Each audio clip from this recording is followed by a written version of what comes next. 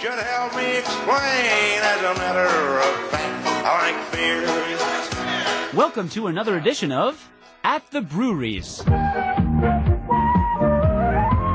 Give me a keg of beer.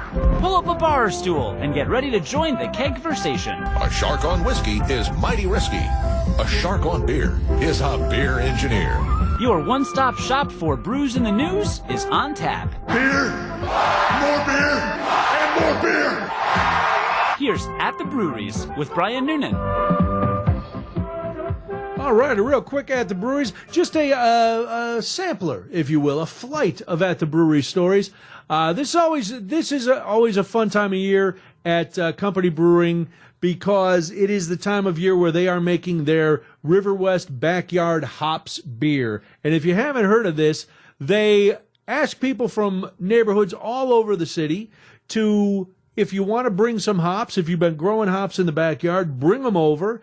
And we're going to put them into this beer. They put them into them every year. Last week was the big collection date, and the beer is set to be released on September 30th. It's going to be available on tap or in cans at Company Brewing again at the end of the month. So what happens is they every year the beer is different, obviously, because it depends what people have grown in their yards and what they decide they're going to be in. They did it first in 2013 when they opened, and that was because a neighbor asked them if they could use any wild hops. So they were like, yeah, sure, okay. So every year the event has gotten bigger and bigger. Last year they had the biggest donation yet. About 50 people brought a total of 140 pounds of 30 different varieties of hops. And while they do call it River West, they get hops from any neighborhood. They don't care. Not many rules. Just pick the hops the day that they donate them. So they do that before they bring their hops. Company Brewing makes a base pale ale with malted barley, yeast, water, and a tiny bit of in-house yeast to cut the bitterness. And then 99% of the hoppiness comes from things that are hops that are donated by people in the neighborhoods. So it is very cool. So their River West Backyard Hops Brew, again, will be available for September 30th because they got all the hops last week. All right, a couple quick beer events for the weekend. Fall Fest comes to the Tap Yard. They're going to be tapping limited beers, a few limited beers alongside with some Oktoberfest. They're going to have live music and food trucks. That's tomorrow. Tomorrow also at Broken Bat Brewing, they're releasing Get the Tarp. Its first wet hopped pale ale. That's tomorrow. On Saturday, man, this is the time of year. If you are an Oktoberfest fan, you are going to be happy. Mobtoberfest is happening at Mob Craft Beer. Stein holding, beer chugging, sausage sculpting. All of those things sound like they could be dirty, but they're not.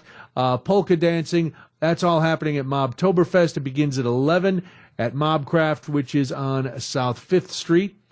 Sahalle Ale House is hosting its annual Einklein's Oktoberfest. They're tapping 6 German-inspired beers to sip while listening to live music and dining on brats, hot dogs, and burgers.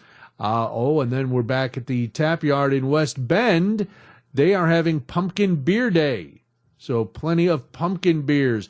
There's a few pumpkin beers that I think are really good. I think Pumpkin is a good one. Some others, but it's almost like pumpkin spice where so many people started to do it. It's like, So, but a lot of people love them. And then finally on Sunday, the Tap Yard Brookfield is tapping Revolution Brewing's Oktoberfest at 2 o'clock. You order one and you get to keep the stein. Revolution, their Oktoberfest is one of the OGs of Oktoberfest beers, and it is phenomenal. I have some in the fridge now. I will vouch for Revolution Oktoberfest 100%. And then there's in Waukesha at the Tap Yard, it's a family-friendly afternoon. It's going to benefit Higher Elementary.